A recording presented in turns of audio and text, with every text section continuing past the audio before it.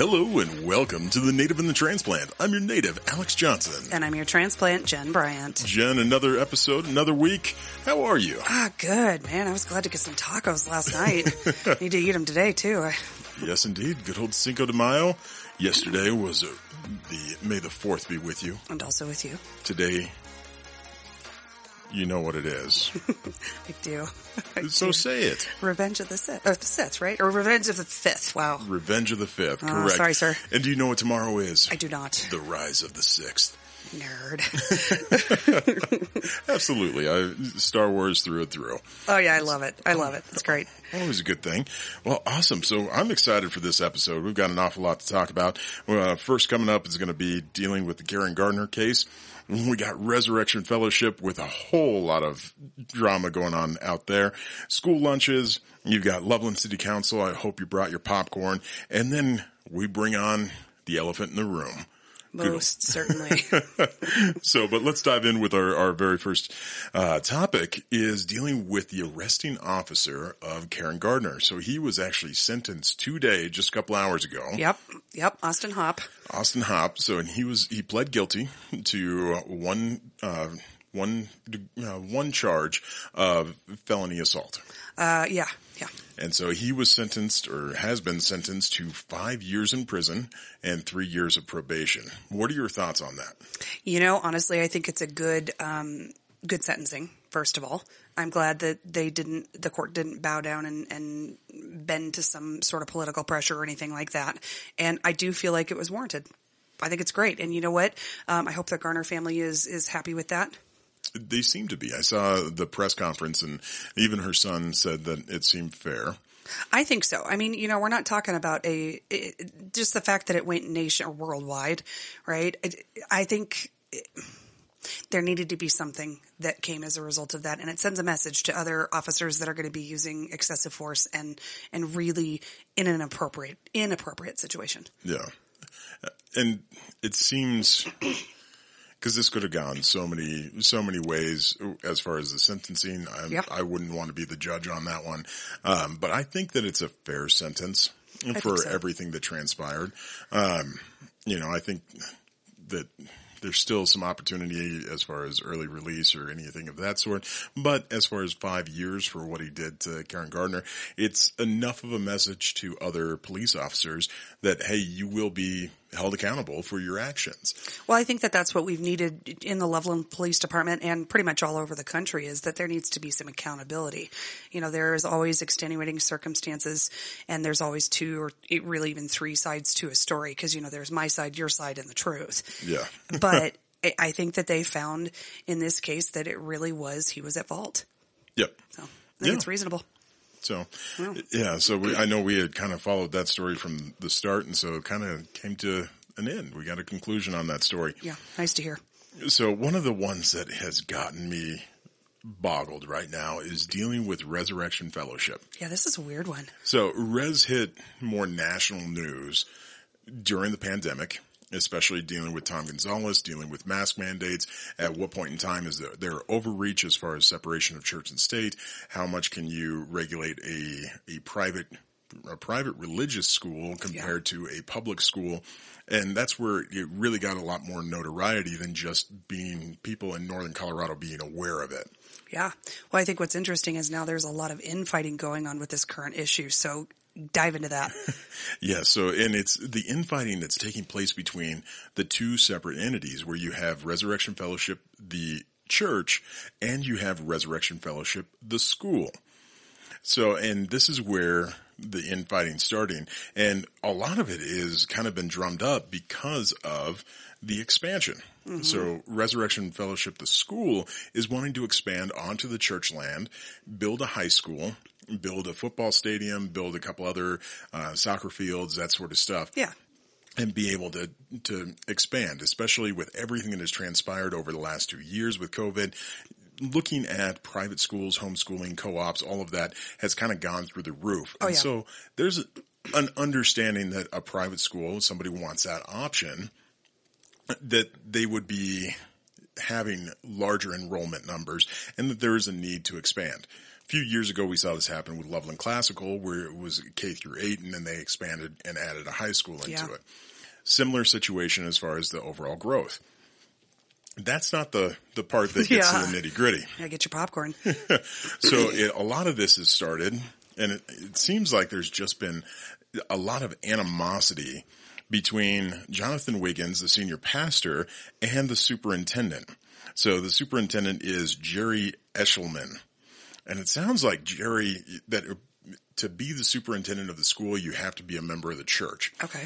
And because of the infighting between him and the senior pastor, he's no longer a member of the church, but is still the superintendent. So now the church is saying that the entire board is out of compliance. And so they aren't willing to do anything moving forward with the overall expansion because they don't have leases signed. It's the church land. They don't have any leases signed with the school. They're saying that the board is out of compliance. And if this isn't enough, at the exact same time that all of this is going on, you have the senior pastor, Wiggins, that has a defamation lawsuit against 6 former members of the church. Right. Oh, what a tangled web we weave. I will say that. You know, what's really sad is that people were looking at that as an option for their kids and thinking, well, this is going to be less drama, less political stuff, less all of that. And boy, howdy, are they rising to the occasion in the opposite. Yes. Politics are around us, and no matter, I mean, shoot, if you are alive today, you woke up this morning, you're involved in politics of one way or another, whether it's in business, whether it's in school, whether it's at a church, whether it's in actual politics, you name it. Politics is everywhere. But seeing how much this has gone, how far this has gone, and the fact that Wiggins, the fact that Eshelman, the fact that other board members, all of them are refusing to talk to any media and any press about this. I mean, that's the smart move, realistically, because especially if you're talking about a defamation suit and things like that, what sounds to me, it sounds like Wiggins and Eshelman, is that? Yeah. Sounds like they have some personal vendetta against each other, and I don't know if maybe they got mad at each other, it came to fisticuffs, whatever. But it sounds to me like this is not even just, it's not business anymore, it's personal. I'm getting that tension from the more and more we dive into this story, that it seems that there is a lot of personal tension between the two, and everything else is culminating because of it. So, and I think that Wiggins, as the senior pastor, is pretty much at the point where he's wanting to just throw Eshelman out and say, you guys need to put in a new superintendent. Well, I would certainly agree with that statement because I don't know, like I said, this feels very personal. And then this defamation thing, so it's against 6 former members. It started with 1 and now it's up to 6 former members of the church, not the school, members of the church. And then on top of it, you have Eshelman and Wiggins that are also in lawsuits against Tom Gonzalez and the Larimer County Health Department. Yep, for the mask mandates. So you have all of that playing out as well. So it's, I'm at a loss for words. I mean, you know, like I said, it's probably the smartest thing they could do is not talk to the media because defamation stuff, you can just dig a deeper hole. I would be curious to see what the defamation actually was. Yes. And where? So they actually, in the Reporter Herald, I don't know if it was, I mean, it's public knowledge that with the lawsuit because it's Wiggins versus these 6 people. Yeah. No, not. Oh, those other 6 people. The other 6 people. But I'm wanting to reach out to the 6 that are the defendants in this and figure out what the actual story is and dive in deeper because this,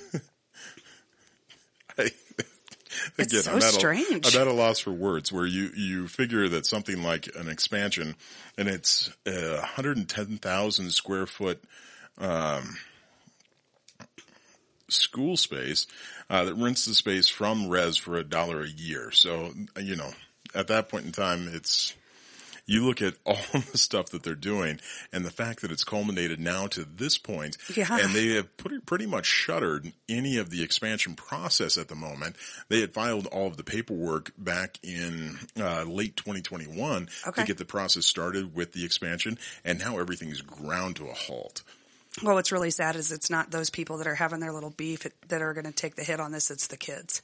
Yep. You know what I mean? I don't know about you, but the last couple of years with all the issues with the boards and superintendents and, you know, the entire country with education, I think it really is the kids that are going to suffer from this. Because I think we've all looked at different options for our kids and said, is this the right place for them? Well, I'll tell you what. If they're fighting like that, I wouldn't put my kids out there just because I would be concerned that they would be drug into it. Yeah. It's not their problem. Yeah. That's too bad.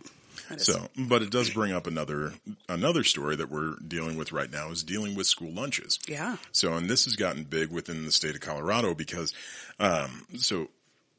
right now, school lunches, it's about a $90 million with an M, $1 million bill. Yeah. To pay for school lunches. So it's breakfast and lunch for pretty much all students within the state of Colorado. Yep. I know even my daughter has taken advantage of it. I'm sure your kids have. It was a good program during the pandemic, especially with the school shutdowns and people that were very food insecure. Yeah. Being able to say, hey, we don't have to worry about this. That program is a federal program that goes away at the end of June. Yeah, that is disappointing. So one of the things that the Colorado legislature has been trying to do, they first tried it with Senate Bill 22087, was to be able to fund it. And they were going to, essentially the top, I think it was top 10% of earners in the state of Colorado would lose a tax deduction and that's where the $100 million would come from. That didn't pass. So now the House is, with House Bill 221414, is trying to push it to it being on the November ballot as a ballot initiative of saying whether or not we want to do it. And actually that one, I had those mixed up. Okay. So the original one was, the Senate Bill 87 was to tap into the general funds. The new bill is to do the tax on the top earners within the state of Colorado. Basically remove a tax deduction to be able to fund it. Okay. But that will go to a vote, and then the people are going to decide whether it passes, whether it doesn't pass.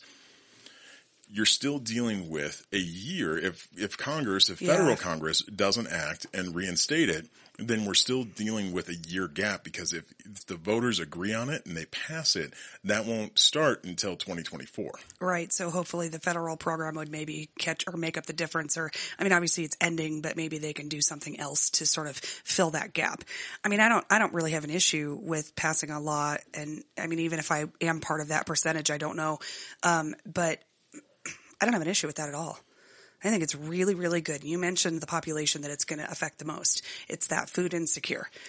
Correct. And with everything else that we have going on, the issue we were talking about, inflation last week, you look at the cost of housing, you look at the cost of fuel, you look at the cost of food, you look at everything that's happening within our society right now. Even here in northern Colorado, and we're in a little bit more of a bubble than most of the rest of the nation is. Yeah. But even here, we're starting to see this happen to a pretty large extent. And at that point in time, when you have families that they're relying on this, you know, they may have never relied on free lunches, but now that's something that they're like, hey, at least my kids are getting 2 meals a day. Right. And then you take that away at the same time that everything else is going up. It almost seems like a no-brainer that they have to do something. Yeah, I would agree. To be able to just push us through. Well, and you know, some households are, as you mentioned, they're very food insecure, and you put all these extra constraints and stressors on the family. I mean, one of the things that was really good during the pandemic is that kids that were at home by themselves, the parent had to work, could walk over, or mom could drive them over during her lunch break or something, and they would get lunch. Yep. And they would send them extra stuff so that they would be eating. You know, it's very difficult for anybody to pay attention and to learn when they're hungry. And hunger is a big thing that we need to address. I mean, the reality of it is, you know, these families are taking very, very big hits. Very big hits. And that may be the only meal that they have. And on Friday afternoon, they're probably hoping that they got a bigger lunch. Yeah. I mean, it's really pretty sad. I would concur that something needs to happen with that, because these kids do not deserve that. Yeah, and this is something that I think it's a nonpartisan issue. Concur. This is, whether you're on the right or you're on the left, this should be a nonpartisan issue of come together, figure out exactly what's going on. Again, we last week we talked about inflation, where if we used the numbers that we did 40 years ago, we're at a 17.3% inflation rate right now. Right. Interest rates are going up, and you have a lot of people that were solidly in the middle class that now their savings have dried up. Yeah. Now they're using credit cards. And then if all of a sudden you've had a year hiatus of spending whatever amount on kids' lunches, you've had at least that in your pocket. Yep. Well, let's put it this way. And I think this is something maybe our listeners can kind of think of on their own is, if you had your child is eating just fine and you don't have food insecurity and you're able to put a meal on your table every single night. Doesn't matter if it's McDonald's or some homemade meal, okay? You're able to feed your kids. If you found out that one of your children's friends was not eating regularly, what would you do? Help them out. Yeah. Yeah. That's all we're doing. Yeah. That's all we're doing. And it's not, like you said, it's totally bipartisan. We need to feed these kids that have this issue. And honestly, like you said before, my kids benefited from it. They would walk down every day and they'd just school down the street and they'd grab their bag of food and they'd head home and they'd eat their lunch. Took a lot of stress off of me too, because I was concerned, like, do I make pre-made meals? Do I buy, I don't want to buy junk. At that point in time, you were in the middle of the pandemic with everything else and right. in your line of work, in healthcare. Yep. So, yeah. So this is something that I hope we get to some sort of agreement on, and that they can actually pass that. Yeah. Whether it's at the federal level that they do a 1-year extension, because it's not just the state of Colorado. This is something that is going to affect the entire nation. And being able, with everything else that we have going on, if this is something that we can take care of, we spent the CARES Act, we spent $758 million. $758 million on the Air Force that didn't receive any cut in their budget, but yet they received $758 million from it. Right. If we can do that with our military that didn't lose any budget, didn't lose anything, and overall with the CARES Act, I think it was somewhere, I'd have to go through my notes, I think it was somewhere in the $4.5 billion with a B. With a B. That went to our armed services when they didn't have a loss as far as their budgets were concerned. If we can do that, this is something that should be a no-brainer. I would agree. Unfortunately, it's politics. So that's the word. Speaking of politics, Loveland City Council. I think we should buy a popcorn machine for the studio. Yeah, and just start popping right at the beginning of recording. Oh, man. Well, if you like 15 minutes of Tucker Carlson.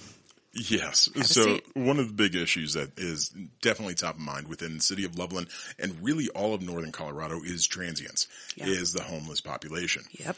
Because if you're driving northbound on 287 just past 402, you look off to the right and you see all of the encampments. Yep. And it gets bigger and bigger every single day. It does. And so there is a major issue that's going on, but I don't think I didn't have it on my 2022 bingo card that Councilman Steve Olson would play a 15-minute clip of Tucker Carlson talking about the homelessness issue happening. In particular, I think this was in California. Yeah, because there are pockets of areas where it's pretty bad. Yeah.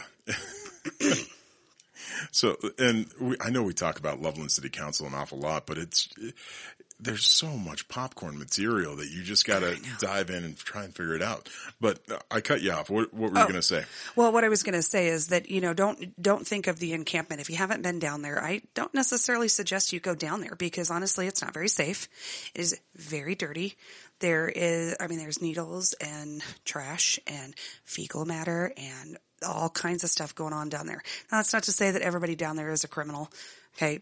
We do have a housing problem in the country and we had several years now of people losing their jobs and losing their housing. Let me make it very clear. I don't have anything against homeless people. Okay. What I have a problem with is the destruction of property, filth, and violence. And you can definitely tell a difference between someone who is homeless and somebody who is a transient. Exactly. And I mean, it's just like when I posed to Jackie Marsh that, what was the city going to be doing? Well, this was like 6 months ago, wasn't it? Yeah. I asked her what the city was going to be doing about the transient problem. And the answer that I got was, well, they're transients. They're going to leave. Well, they haven't left, and they've formed a huge camp. And it should be noted that, in that ditch that's over in that area there, that's what they're using for their restrooms. And that is Greeley drinking water. Yeah. Greeley should be very, very mad. Oh, very much so. And some of the stuff that's happening within the transients, as far as why the transients aren't moving, is because all of the other municipalities around Loveland are starting to put in camping bans. Yep. So Longmont did it. Mm-hmm. The counties are looking at doing it. So, and when Longmont did it, so they had a big encampment by the North Walmart. Yeah. Off of 287. And when they put in that camping ban, then all of a sudden everybody went across the street and down the hill to the big church. Yep. Because that's in the county. I remember that. Yeah. And so you're seeing these transients that they're just finding the pockets that they can stay in, but it's the transients that are the ones that are the heavy drug users, the destruction, everything that you were talking about. But again, part of the reason why this clip from Tucker Carlson, I mean, shoot, at 15 minutes, that's not really a clip. Not exactly, no. Was because there is a proposed camping ban. Okay, so I think we should probably pause for just a second and say, acknowledge that, yes, a lot of transients have mental health problems. They have drug abuse problems. They're clearly very food insecure. Some of them are veterans that aren't able to hold down jobs. So it should be noted that I think that there are a lot of social issues that cause homelessness and subsequent, sometimes transients, right? But that's not to say that anybody thinks that anybody wishes ill on them. It's just mostly that it needs to be, it can't be this camp where it is a definite public health issue. And that's the big change, is because now it's become such a problem because they've just, again, with Jackie's response to your question, they have just kicked the can down the road to the point that now all of a sudden the road ended. You can't kick it anywhere. Yeah. And so now what we're seeing is more violent attacks. Yep.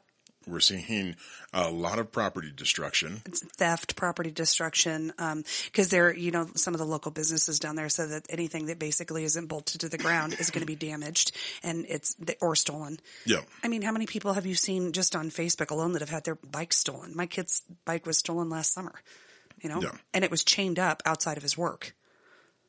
Yeah. I mean, it's, We're seeing this escalate on a exponential proportion at the moment that now it's gotten to the point that they have to deal with it. Right. And it is very much a public safety issue. And it is something that needs to be, services, things like mental health care, drug rehab programs, those types of things. If that individual is willing to be part of that, then absolutely we should support that. But what you need to know about the transient population is that typically they are transient because they choose not to deal with it. Now, that's a whole nother podcast about addiction and all kinds of things. I mean, that's a whole nother podcast, but it is sad. And I'm not saying that it doesn't because it does make me very sad, but it can't be the property owners and homeowners. The onus is not on them. It's not. And I think, a camping ban, I don't know. I mean, it seems callous, but I don't know that it is. What a lot of people are wanting is an area that they can be directed to. Yeah. But again, if you're going to do that, then at that point in time, the police department needs to regulate it. It's one of those that, okay, you can do this, but if you do not have a decent upkeep on your camping site, then you're gone. Well, and there was that area that they were talking about just south of Loveland, right? That they were saying that it was an area essentially where people could camp for free, and it was just basically an open area that type of living situation would be allowed. However, I take real issue with that because there are no bathrooms, there's no running water, there's nothing. And they're just pushing them further and further out of sight. It doesn't solve the problem, and in fact exacerbates it even more because there's no services around them. So now you have a homeless camp with people that have zero resources. It's just going to make it worse. Yeah, because the major reason why so many people have kind of put their encampment there is because it is an open space that's off the road, but close enough to the road and close enough to the food bank or the food kitchen that they can walk up the road to be able to try and grab something to eat, do something of that sort. But again, it's the cost-benefit analysis. Right. And when you have enough people, especially with everything that we've already talked about as far as rising inflation, rising fuel costs, rising food costs, you take into account all of that, and on top of that, property taxes have increased. Yeah. Now people are getting pissed. Well, I would agree with that. And I mean, I live in the downtown area, and anybody that lives downtown will tell you that we've had a significant increase in crime, that there are people in front of the post office that are doing the liens, if you will, from serious opiate issues. Okay. People are dying from this kind of thing, and they're dying on our streets, in front of our houses, in front of our children. And it really is a bigger problem than just putting a camping ban on. Truthfully, I don't know what all the solutions are, but that's not going to solve the problem. Yeah. So, and then we've got, again, with Loveland City Council, Don Overcash with the recall, and the estimated price tag is that it could cost almost $250,000 to do this recall election. Yep. I mean, here's the thing. If they didn't spend as many millions of dollars on paying out lawsuits. No, I get where you're going with that.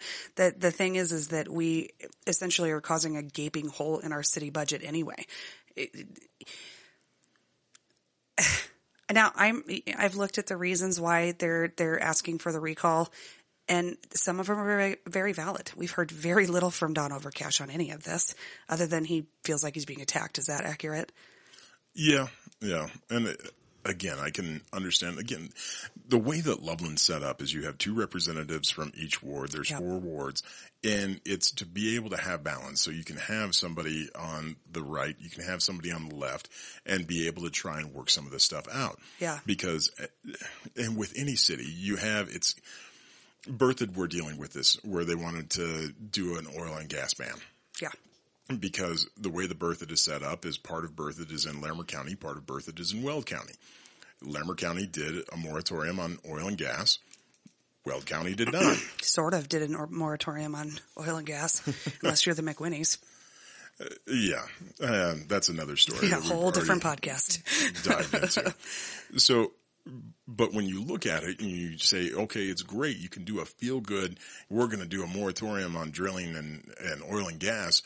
But again, you take a look at it and go, how much money are we actually getting from this? In the case of Berthoud, it's over 50% of our budget. Right. Or our funds. Yeah. That the town operates on. So it's not something that you can just quickly and just swiftly brush aside and say, hey, we don't need this anymore. Agreed. So there are certain things that an elected official, especially a city council person or a board of trustees member, that you have to take a look at where, yes, it may be a hot button issue for a particular group of people that say, hey, we don't want to do this. But as that elected official, it's your job to educate. It's your job to be able to say, hey, this is why we need to take a look at this. This is why we need to do this.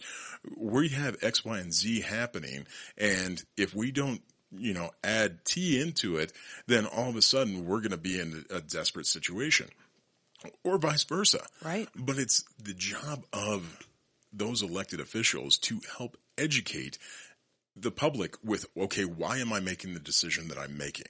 Right. And I think that that's where the breakdown is with Overcash, and really a lot of our elected officials right now is they aren't good at educating. At all. And they aren't good about saying, okay, yes, I voted for this, but here's the reasons why. And there's an overall lack of communication, especially at our local level, from our elected officials that say that put it out there to the public and say, hey, this is why we're doing what we're doing. And there's also a lack of interest from the citizens of understanding it. And so when you have both of those combined, then all of a sudden you're like, oh, this guy's bad or this girl's bad, whatever it may be, because they're making these decisions and they're really kind of going in blind and just making that emotional response instead of trying to figure out what's actually going on. Well, the biggest problem, I think, is that those two people that are supposed to balance each other out in each ward can't get along. And it's not even about partisanship. It's really personalities. They can't get along. They can't come to the table and talk to each other in a meaningful conversation that has benefit to our city. Correct. And it, it's just like you said, you have your popcorn because everybody is grandstanding at this point. I mean, a 15-minute clip or, I don't know, full show. I have no idea. I can't, boy. When it's a quarter of the show, that's more than just a clip, but. Right, exactly. But dealing with the overcash recall, the way that our governments are set up is if you're unhappy with how you're being represented, you have the opportunity to be able to recall that person. Yep. At that point in time, it's a cost of doing business. It's a cost of running a government. So even if it costs them $250,000, they still need to go through the process. Well, it would be money well spent on settling the minds of the people. And if he is recalled and somebody steps in and takes his position, then okay, the people have spoken. I mean, it's just like re-election. When you're running against the incumbent, are they getting elected or are they not? And if they're not getting elected again, it basically means that they were taken out of office because they no longer represent what the people want. You're right. $250,000. Okay. That's a lot of money, kind of. I mean, obviously to us, because that's a lot of money, you know, but if it means that better decisions are being made or that even if the recall isn't successful, then maybe people will start paying more attention, will become active in their local council, start making decisions that benefit everybody, and maybe the other councilmen and women will take notice and start doing their jobs, because I'm tired of it. Well, and I think one of the easiest things that Loveland City Council could do, and I'm hoping that Berthoud will adopt this as well, is what Longmont does. Is Longmont, you have a meeting goes from 6 until 9. Anything that's not completed by 9, you can either set up a special meeting for it or it goes to the next meeting. But what that does is by putting a time constraint on it, this last city council meeting in Loveland went till 12:30 at night. And who's even paying attention at that point, honestly? Yeah. Not a whole lot of people. Right. So when you have an unlimited amount of time, then all of a sudden you can have all of these side conversations. You can dive further and further. You can play a 15-minute clip. I guarantee that if there was a 3-hour time limit on that meeting, the clip would have never been played. Right. Well, and there's accusations that all of the members of the council, honestly, are all texting each other back and forth and calling each other names and making fun of each other and all of that. Like, come on, you're adults, allegedly. And you need to act like it. And you're right. Let's get to the point. These decisions need to be made. We can discuss it if we feel like we need to table it so you can go and educate yourself so you can come back and make an educated vote or decision. Then do it. But at this point, okay, $250. Okay, yeah, that's a lot of money. But how much did we pay out to Karen Garter's family? $3 million. $3 million.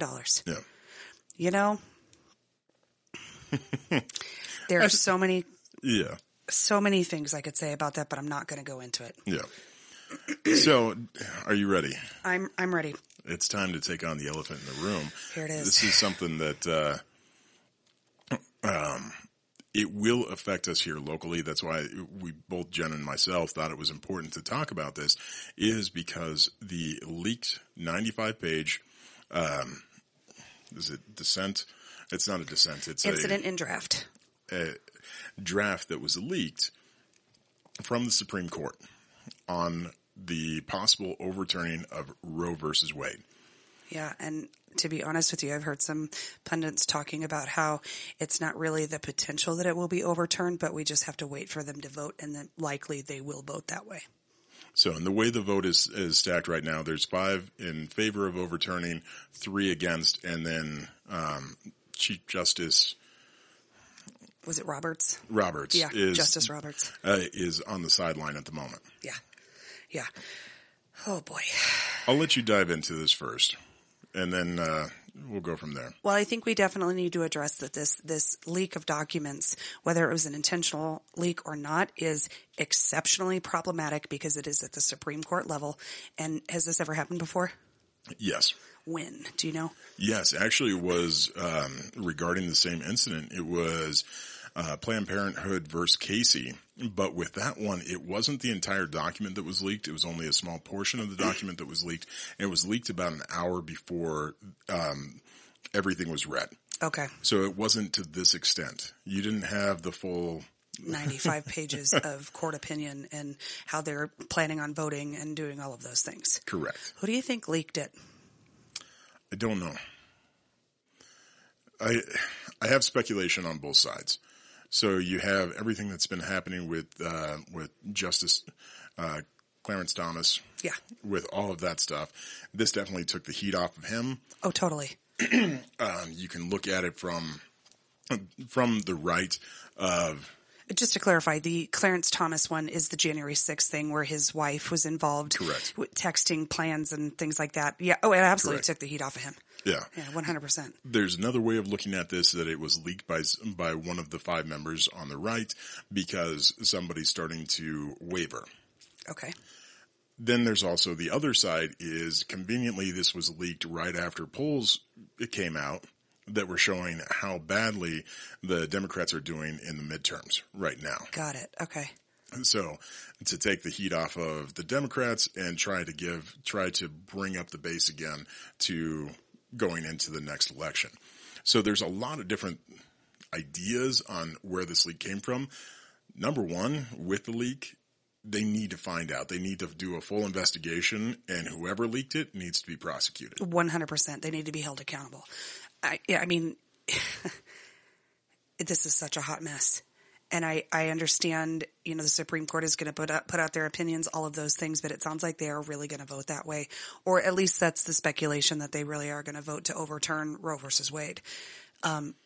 This is not a good thing for the Supreme Court to have this kind of leak. No. So let's dive into what the actual leak was. I've only read about 60 of the 95 pages. Of course you have. No, I actually haven't read that. I've done a lot of reading of news sources and all kinds of stuff, but I haven't read the actual leak. So the biggest part about this, if this is how it moves forward, it is not a ban on abortion. Correct. I do know that. Yeah. What this does is it gives it back to the states. Mm-hmm. So the states are able to decide how they want to proceed forward with abortion within their state. Right. This is the reason why we're talking about it, because if this happens, Governor Polis has already come out and said that we will essentially, the state of Colorado will be a safe haven for abortions, mm-hmm. and people will be able to come here from other states to have that performed. So just as we dealt with weed and people mm-hmm. vacationing to smoke pot, now you have vacations to come to Colorado to have an abortion done. So on Roe v. Wade, I have a couple of things I want to talk about, but I want to give you the stand right now and dive in from your perspective. All right. I'm going to go from the nursing side of this for just a few minutes, so bear with me. Okay. One of the things that this causes is, in my opinion, and I want to make it very clear, if we've talked about this before, I am pro-choice. I'm not pro-abortion. That needs to be noted. I don't think you'd be hard pressed to find a lot of people that would admit, number one, or even actually be pro-abortion. So it's important to note that. However, there are situations that an abortion is medically necessary, number one. And number two, sometimes it's a safety of the mother. It could be, incest, rape, all of those things. Okay.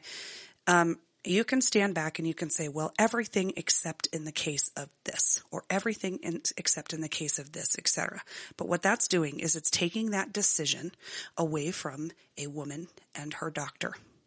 And if her doctor feels like it is a medically necessary procedure, or that it is an appropriate procedure for that individual, I don't believe that anybody should have the right to tell anybody what they are allowed to do with their body. Now, that's going to stretch out to a lot of expanses. Okay. A lot of expanses. So I fully acknowledge that. But what I think is very important to note is that this is a direct hit on women's health care. And I mean in the sense that if you can tell me that I have to carry a baby full term because I cannot terminate that pregnancy, despite the fact that it may kill me, or that it may ruin my life, or that maybe I can't financially support a child, you're going to tell me that and have zero social programs or poor funding for social programs to help somebody that has had a child that they did not feel like they could handle having, one way or the other, then at that point, it's really not about being pro-life. It's about being pro-control. You are controlling what I do with my body. You are making a decision for me. And you are saying that you really don't care if women are oppressed. Now, let me make the oppression point, and I'll be brief on this. Here's the thing. Women, and I think everybody would agree that women have been oppressed for a very, very long time. We're making leaps and bounds. And I don't think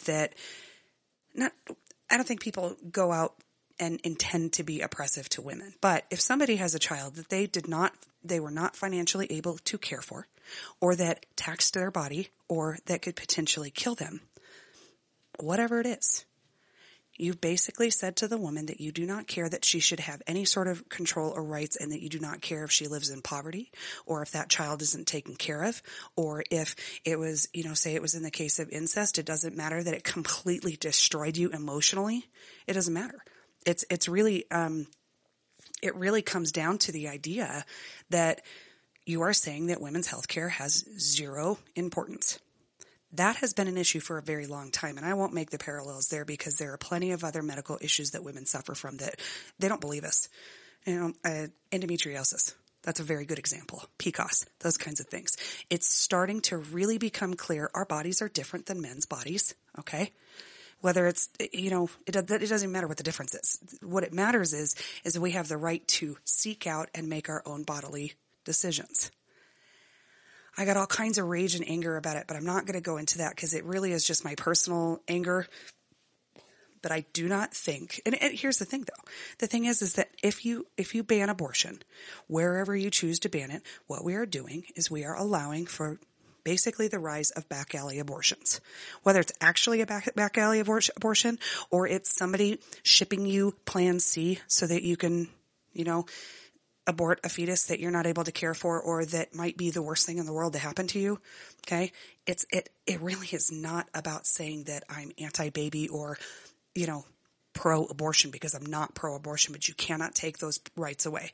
Now, I'm going to take this another step further. If somebody can tell me what I can do with my body, but I can't make that decision myself, and I'm going to be forced to carry a child full term, nobody is going to step up and help me financially with that child. They're going to say, well, you shouldn't have had so many kids. You should be on birth control. You shouldn't have been sexually active. The list goes on and on and on of you shouldn't have done this. It's your fault. You're in poverty because of that. Nobody is willing to step up those social programs that we've talked about before. We just talked about a social program. If you can't afford to feed your kids, you shouldn't have had them. Well, I'm sorry, but there are a lot of other factors to it. So don't tell me what I can do with my body, and I won't tell you what you can do with yours, right? I don't tell you that, you can only have one child or whatever. You know what I'm saying? Yeah. It is so, I have to tell you, this came out and I just started crying because we are seeing it all over the country, in Oklahoma, in Texas. Where else is the other one? Mississippi or Georgia? So this decision is coming out based off of the Mississippi. Is it Mississippi or Missouri? I think it's Mississippi. I don't know. I'll look. Okay. Yeah. So it's one of the two. It's, based off of their law that they had passed. And what that law was abortions, are banned after 15 weeks with the exception of of harm to the mother. Correct. Or medical issues, harm to the mother. Well, I want to be really, really clear about this. I know that this is a religious issue for a lot of people, and I totally respect their religious views. I really do. And I just want to point out, Catholic Charities actually has an anti-abortion program in which they support mothers who chose not to abort their children. They couldn't do it. And the Catholic Church, believe it or not, has stepped in and said, we'll help you. We will help you, and we will make sure you have access and housing and food and all of those things. That's the kind of thing that needs to happen. I mean, kudos to the Catholic Church. We don't always say that, but kudos to them because they're doing what really needs to happen. So I do want to take a step back real quick. Please do. So with the law that was passed and what this judgment is based on that has the potential to overturn Roe v. Wade, is the fact of abortions would be banned after 15 weeks with the exception of medical or harm to the mother. I think that's a reasonable place. Do you know what France's abortion is? What their abortion law is?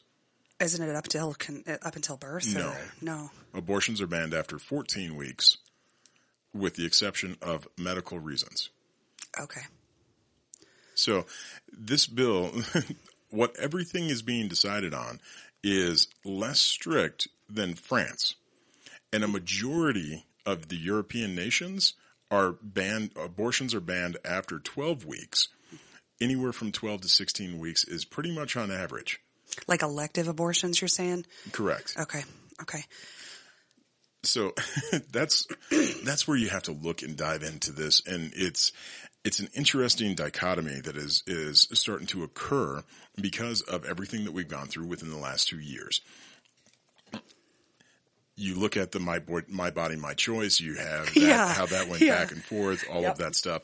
But also you look at the LGBTQ community, especially with trans. Yes. And how men are able to have kids. Well, then all of a sudden this came out and now it's women's rights. And they've been awfully quiet about trans rights. So it's the overall hypocrisy that is infuriating to me. Mm-hmm. As well as how many people that are against abortion, but they won't have an argument or have a discussion about abortion without bringing religion into it. Right. I mean, I respect that a lot of people feel very strongly about the abortion topic because of their religious or spiritual beliefs. I really do respect that because I think that everybody is entitled to that. Yes, but right now in our nation, it's the first time in history of our nation that less than 50% of our nation says that they are religious.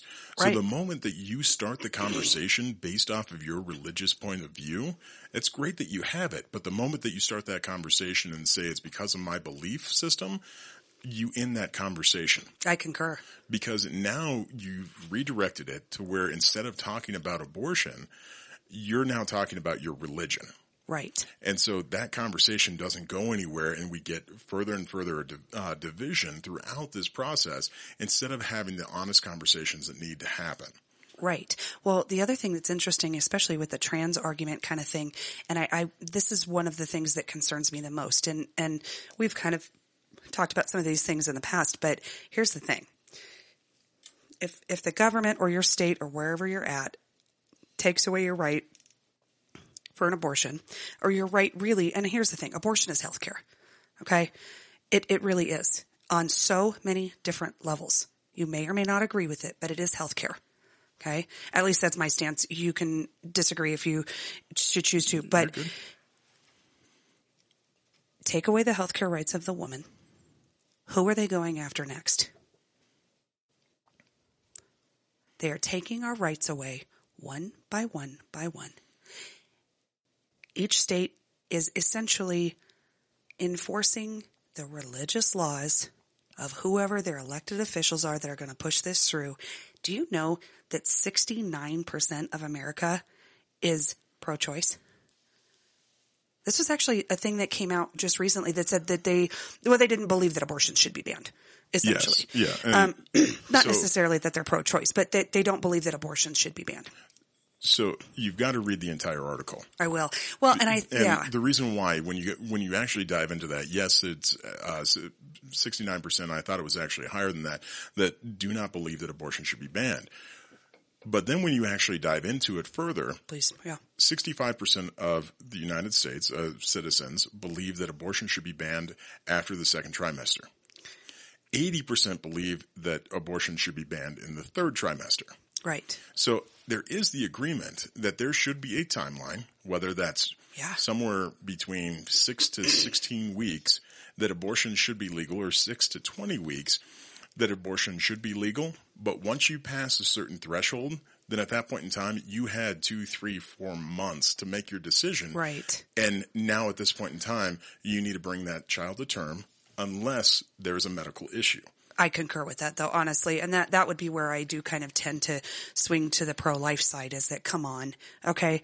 And I don't think anybody goes out there thinking that they're going to use abortion as birth control. Well, and one of the things that we need to do, and this is the infuriating process that I have, is we need to redefine what an abortion is. Because if you have a stillbirth and you have to push out that child at 26 weeks, that is still classified as an abortion. Spontaneous abortion, yep. Correct. And all the way up until birth, where if you give birth to a stillbirth, that is still classified as an abortion. Correct. That needs to change. Because then all of a sudden, all of the numbers that we have right now are skewed. So they put it out there that 1.3% of all abortions take place in the third trimester. Well, the moment that you change that terminology, all of a sudden that drops down to like 0.002% actually take place in the third trimester. Right. Same thing with the second trimester, where second trimester abortions, they say account for about 4.56% of abortions. Well, if you were to change that definition and stillbirths, God forbid a cord gets wrapped around the neck, anything along those lines, all of a sudden second trimester abortions drops down to under 1.5%. Those are pretty interesting numbers, actually, Alex. I want you to repeat that last part of it, the second trimester one. Second trimester. So we're at, based off the numbers, they say about 4.5% of abortions take place in the second trimester. If we change the definition of what an abortion is, that drops down to less than 1.5%. 1.5%. So overall, in second and third trimester abortions of wanted abortions, meaning you went in and wanted to have this done, is less than 1.5%.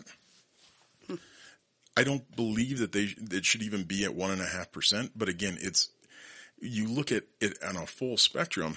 We have to look at honest numbers instead of artificial numbers that they are using to control people and to get the emotional response. Well, and you have to remember that, this is attacking some of the most vulnerable people in our country. And I'm saying that in the sense of, abortions are higher in heavily populated areas and inner cities. Basically, they're saying, well, we don't like the decision you made, so we're going to make it for you because you're not capable of doing that. And that is so offensive. It just is so offensive to me. Of course, I will always go to the emotional side of it. You know that. But if you go to the rational side of that and you look at it, if somebody makes the decision that they're not ready for something, who am I to tell them that they have to be? Yeah. Who am I to tell them that they have to be? If their abuser is the person that impregnated him, if it was a product of rape, all of those are obviously, extraneous circumstances. But people do not. I just don't believe that most people go out thinking, I'm going to use abortion as a birth control. Yeah, so let's dive into actual Roe v. Wade. Yeah. Because with reading the 60 some odd pages that I've read and diving into the further history of Roe v. Wade, there's been the documentaries and all of that stuff, but actually diving into it, pardon me, the part that is frustrating and most people don't understand. So at the time that Roe v. Wade passed, there were 30 states that had banned abortions. And there were multiple states that were also considering banning abortions. It was a state right issue, but it went to the federal level. And thus and what a lot of the wording is within this, within these 95 pages is basically coming back and stating that what they did in Roe v. Wade back in 73 was legislating from the bench. Okay. And they took the rights away from the states. And so now what this would do with overturning Roe v. Wade is give the rights back to the states. Okay. The ironic thing about all of this is because a lot of people are saying, well, they're tired of a bunch of old white men controlling women's bodies. Yeah. 5 old white Republican justices were the ones that put Roe v. Wade into place. There were 2 Democrats. Yeah. It was a 7-9 decision. 5 of them were old white Republicans. And so it's kind of ironic now that I've heard that argument over and over the last couple of days. I'm like, I've said it. You don't understand how this bill or how this was enacted in the first place. And so do I believe that a bunch of old white people should be making these decisions? Not really. But again, we go back to what the Supreme Court is, and what they are is an interpretation of the laws that are passed by the legislature. Correct. They are not the legislature. Correct. And what's happened over the last, we've seen this with DACA. We saw this with a bunch of other things where they just kind of threw legislation up against the wall to see if it would stick, and hoping, Obamacare is a big one where they just kind of threw it against the wall to see if it would stick. And then all of a sudden it stuck. Right. Yeah. Much to my chagrin. Whole other podcast. Yes. Yeah. No, I feel ya. So, but that's where we have to actually take a look at what Roe v. Wade did and what is actually being overturned. So if they do overturn it, it's not a direct ban on abortion. It's giving the rights back to the states, and the states are the ones that make the decision on it. Well, at that point in time, we as citizens, if you don't like how your state's responding to it, you live in Texas, you live in Oklahoma, you live in Georgia, wherever it is, and you don't like the bills that are being passed, then run for office. Or vote them out. Vote them out. Yeah. Vote in other people that you feel have your best interest at heart. But then in addition to that is, if this is something that is important to you, move to a state that aligns with your values. So while I would normally say that's a very good option right now with the housing market, I'm not sure that that's an option. Touche. I'm just throwing it out there. So I do want to bring up another interesting facet to this case here in Colorado and how this really sort of brings it home for us. So Governor Polis did basically say, we are a safe haven and we're not going to be doing this. So essentially what that's going to do is we're going to get this massive influx of people coming to the state, and we can go into what caveats might be in those laws, because right now Texas, of course, there's this $10,000 bounty essentially on anybody that's getting an abortion. Does that count if they're out of state? Do they have to be a citizen of the state they get it in? That's a whole Pandora's box. However, I do want to bring up, we have gubernatorial candidates coming up. Yes. Okay, so we have Polis currently in office who's saying that, and we have two other candidates, Greg Lopez and Heidi, what's her last name? I'm looking that up.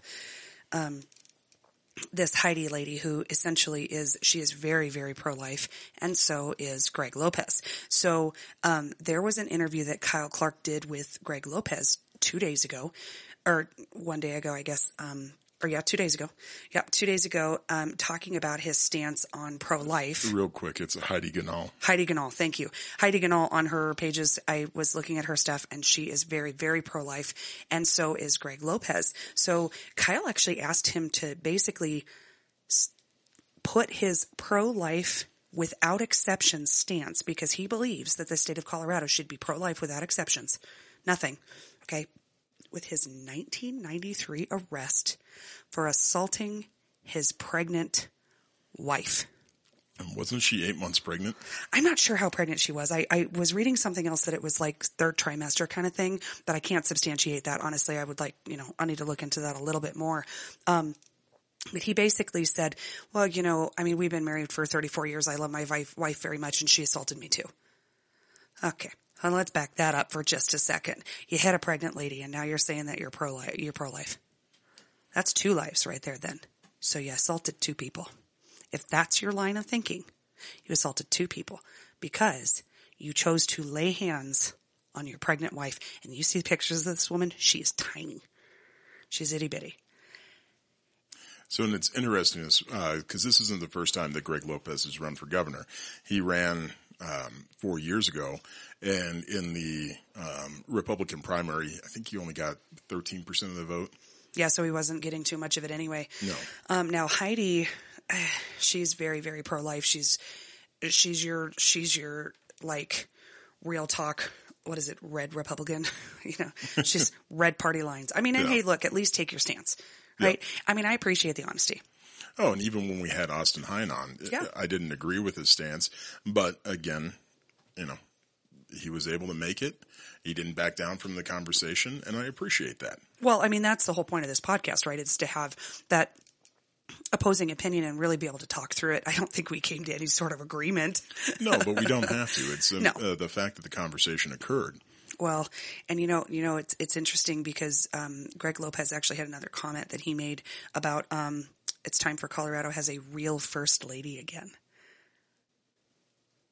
Wow. Oh yeah. There's a can of worms happening, but actually that kind of fuels the fire of what I was saying earlier about how, okay, we're going to go after women's rights first. Now we're going to go after the LGBTQIA community. Okay. So then you can push that agenda and keep pushing and make it a true red state again because that's what they want. But are they truly representing what we want?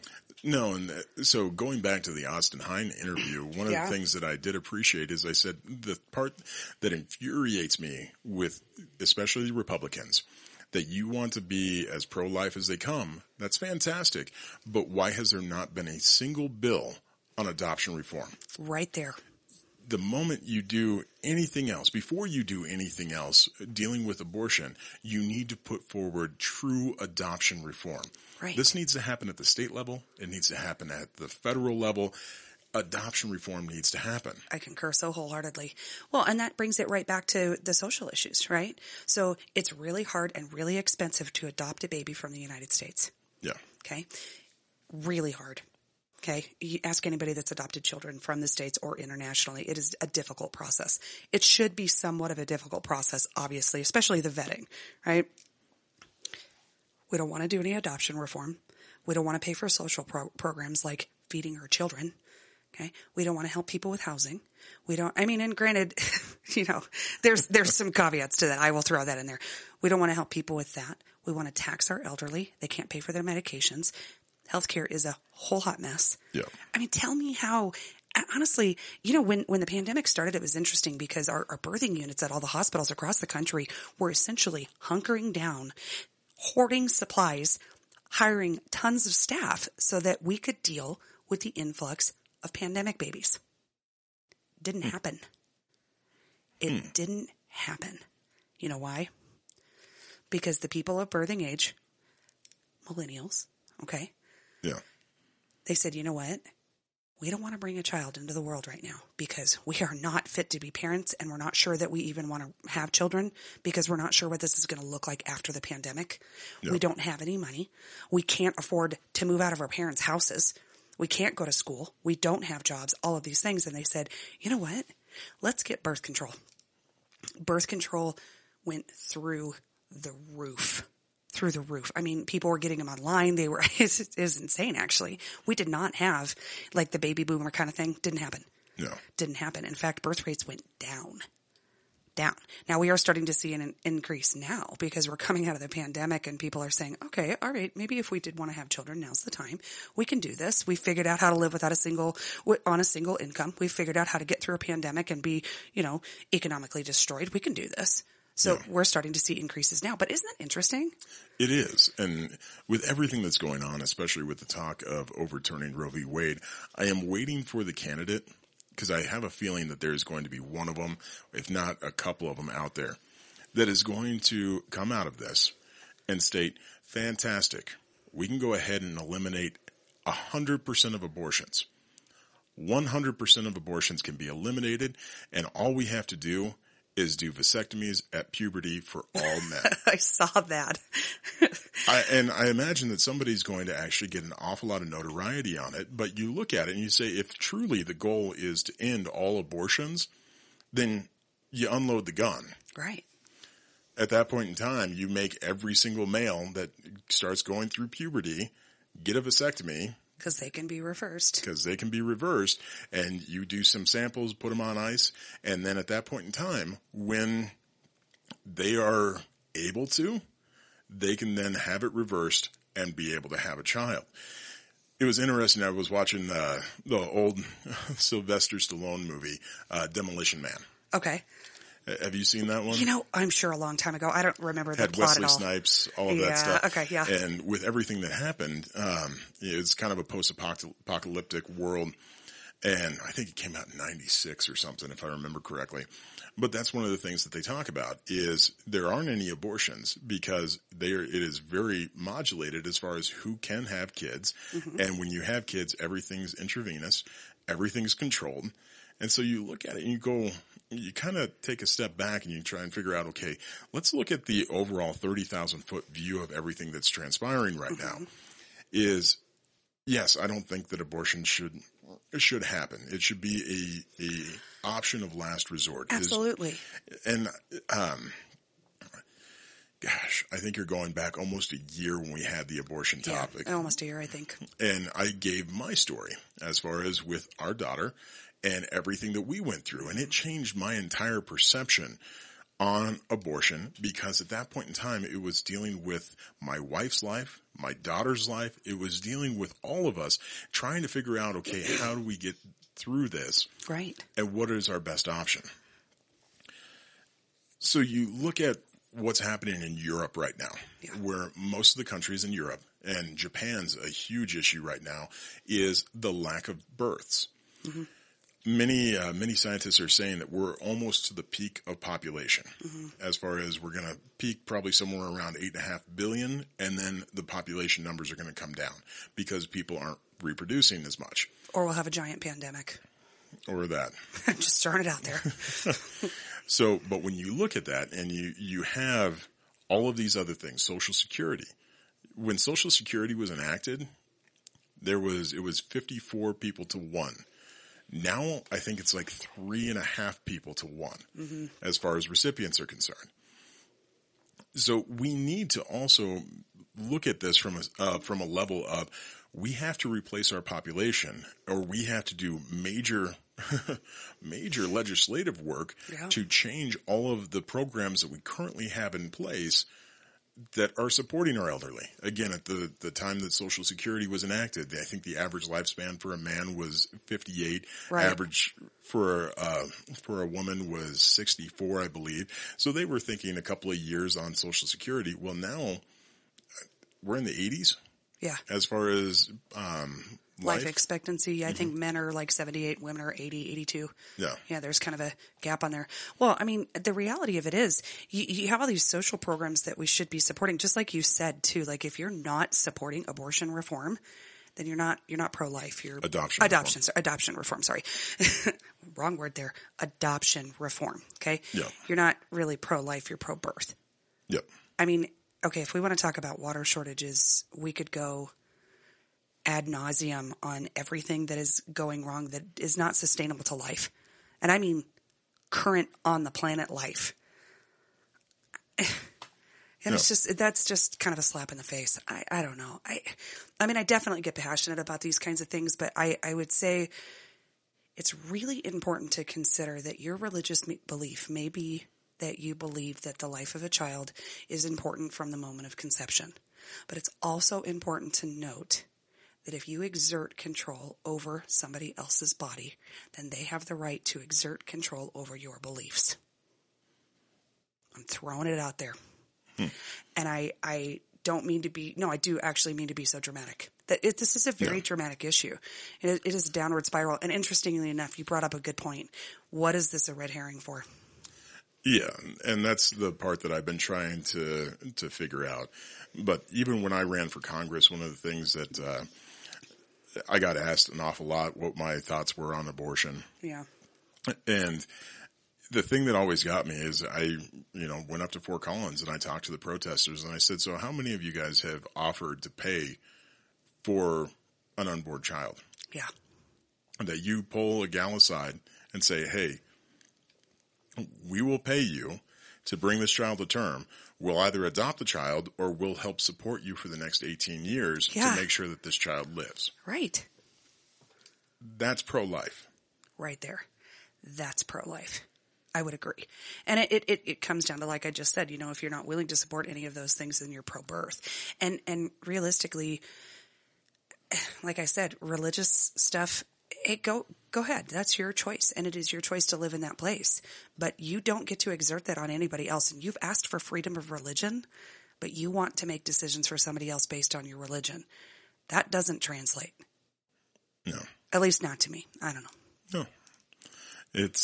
It's an interesting dynamic that we're coming into right now. And again, it's shining an awful lot of hypocrisy on the woke culture. which I appreciate. Oh, totally. Because I'm not a fan of the woke culture. Yeah, neither am I. But it is shining lights on the hypocrisy and having these discussions, and at least these discussions are starting. But if you're having discussions around the dinner table, you're having discussions with your friends, absolutely have your religious points of view. Oh, I support it 100%. But if you are having this conversation right now and you don't know what the religious point of view is from the other person that you're having this conversation with, I encourage you to leave out the religious aspect of this conversation, because that is shutting down this conversation faster than anything else. And being able to actually sit down, have a conversation, because there are plenty of valid reasons and plenty of valid arguments against abortion. Absolutely. Without ever bringing the religious context into it. Yeah, exactly. I mean, I think there's on both sides. There's plenty of valid reasons, but I would actually concur with that statement, because I think it's important to look at it from a perspective of compassion and kindness and care for your other human. And you have to take a lot of things into consideration. I mean, that's how at least, like I said, in my opinion, that's how it should be. No. So I think we'll leave it there. Yeah. I get worked up. Sorry, guys. Oh, you're good. Any responses, please feel free to respond at thenative.thetransplant@gmail.com. Absolutely. It's Jen. 2 N's. Yeah, it's good to have this conversation, and I'm keeping an eye on it. I'll finish the last remaining pages of the 95 pages. As I'll start it and I'll finish it this week. Yeah, and so we'll have a little bit of a recap on that. But the part that worries me the most is, what is this hiding? When any of these things come out, I always wonder, okay, we're seeing this. This is the right hand. Now what's the left hand doing? Right, and you need to pay attention. I do want to actually clarify something we talked about earlier. In 1973, the report on the outcome of Roe versus Wade was actually came out before it was published by the Supreme Court, but it was because the magazine was weekly and the scoop arrived just hours before the decision was made public. So okay, so then it was Roe v. Wade. It wasn't Planned Parenthood versus Casey. Correct. Yeah, so it was 1973, and it was Time Magazine's David Beckwith reported on the outcome of Roe versus Wade before the decision was published, but because the magazine was weekly, it arrived just hours before the decision was made public. Got it. I just wanted to clarify that. Oh, yeah, I appreciate it. Yeah, I always love clarification, So, and again, it's going to be interesting to see what comes of this, and I imagine that we'll have that conversation, because again, this hasn't happened yet. Correct. It's not. It is expected to happen, but public opinion sways things. It certainly does.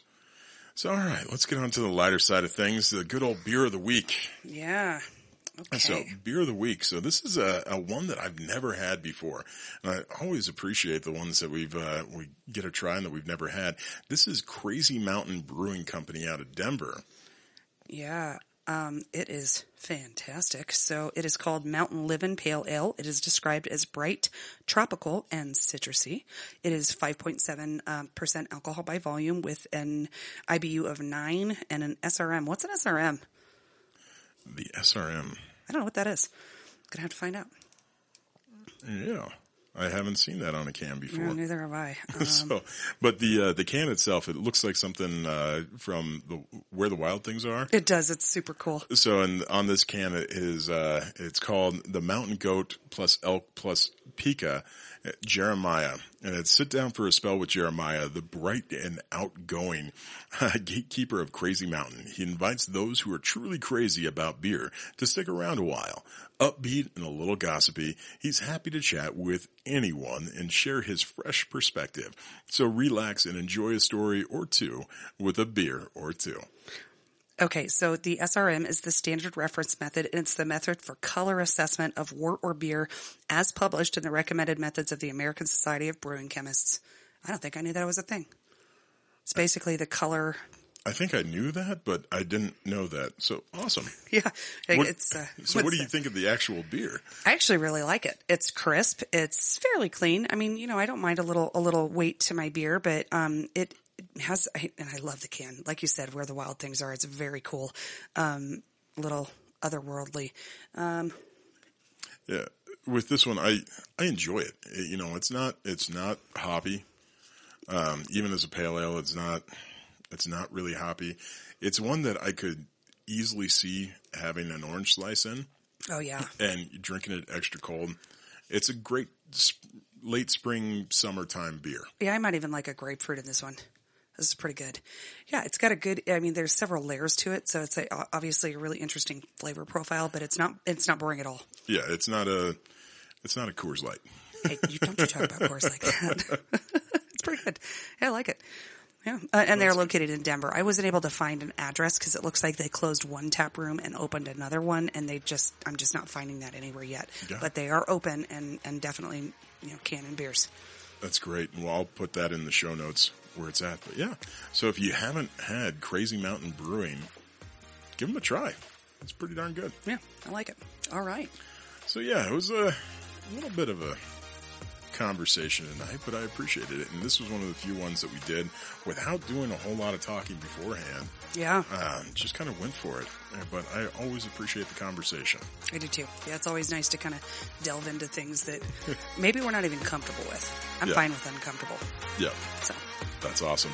Well, as always, I'm your native, Alex Johnson. And I'm your transplant, Jen Bryant. We'll see you next week. Take care.